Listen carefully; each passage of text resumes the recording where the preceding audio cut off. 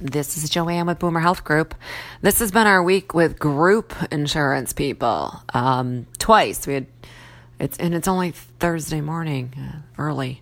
Couple of stories where met a group person who's phenomenal, great reputation, does a ton of great group business, and she asked me about her dad.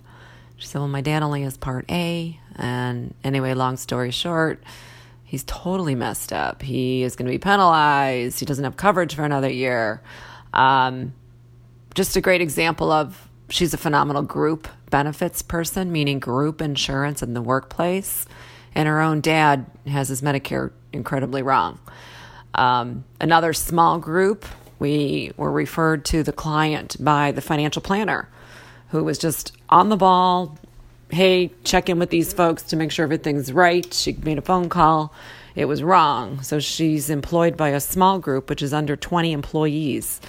There are 17 employees. And when you have a situation like that and you're turning 65 or you're over 65, you need to be on Medicare, A and B. No ifs, ands, or buts. It's a Medicare rule. And if you're not on A and B both, and you're on just group insurance because you think it's normal group insurance, which it is normal group insurance, it's just that your parameters are you're under 20 in the employee in the office size. If that happens, and if you have a claim and you do not have Medicare in place, you can have major problems with the carrier that you think is your health insurance carrier. Even if you're paying premiums, they can actually deny claims. They are the secondary role, and if you do not have a primary insurance company in place, which would be Medicare in that case, you may not have coverage. And we heard about that happening to somebody a couple weeks ago, and we just caught this person who is turning 65 in August, and she had not signed up for Medicare, nor did she think she needed to sign up for Medicare, nor did the group insurance benefits people tell her she needed to sign up for Medicare. So those types of things are just so critical of examples of just a second opinion.